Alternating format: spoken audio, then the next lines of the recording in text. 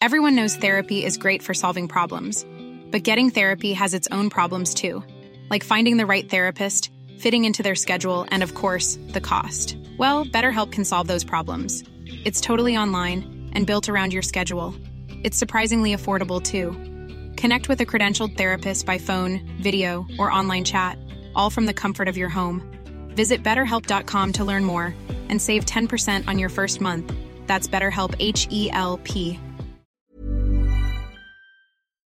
talkSPORT. Hey, this is the talkSPORT here. I'm Fern Buckley with John Jackson, and it's World Cup semi-final day for England's Lionesses as Serena Wiegman and her team face Australia. I think they're favourite because they're at home soil. They have a big crowd behind them, so of course everyone wants them to win. And I think we all know that we have a very strong squad too, and we have shown a lot of resilience. We have shown we are adaptable. Now, the Matildas, they're a tough team to beat, especially with Sam Kerr up front. But ahead of coming up against their Chelsea teammate, England defender Millie Bright told talkSPORT they'd be foolish to only worry about one player. I think everyone knows her pretty well on a worldwide stage. I think, she's made a name for herself, so it's pretty hard not to know Sam and her abilities. But like Serena said, there's other players in the team. I think we're prepared to play against Australia as a team. Listen to Australia versus England in the World Cup semi-final live on talkSPORT 2 from 10:30am this morning. The easiest way to listen is on the free talkSPORT mobile app. Meanwhile, after breaking the British transfer record for Moises Caicedo and agreeing a £58 million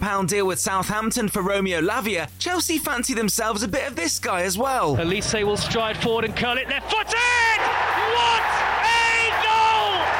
Absolutely astonishing!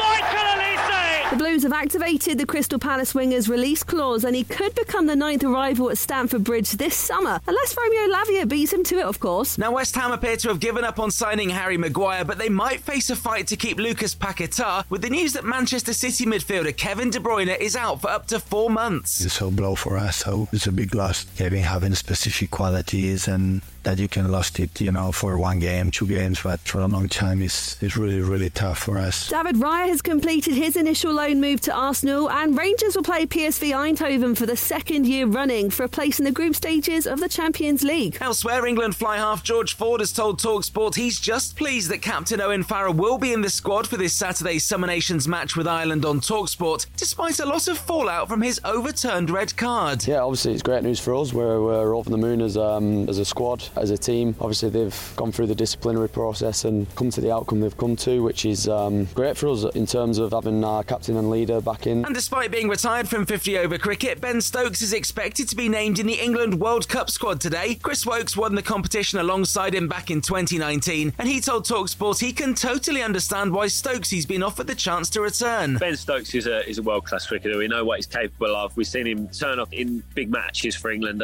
over a long period of time, and I can't blame the management selectors for asking him those questions, because I think when you go into big tournaments, you want your big game players. For more from the England all-rounder, listen to the latest episode of The Cricket Collective, available on the talkSPORT Following On podcast feed in this app. talkSPORT.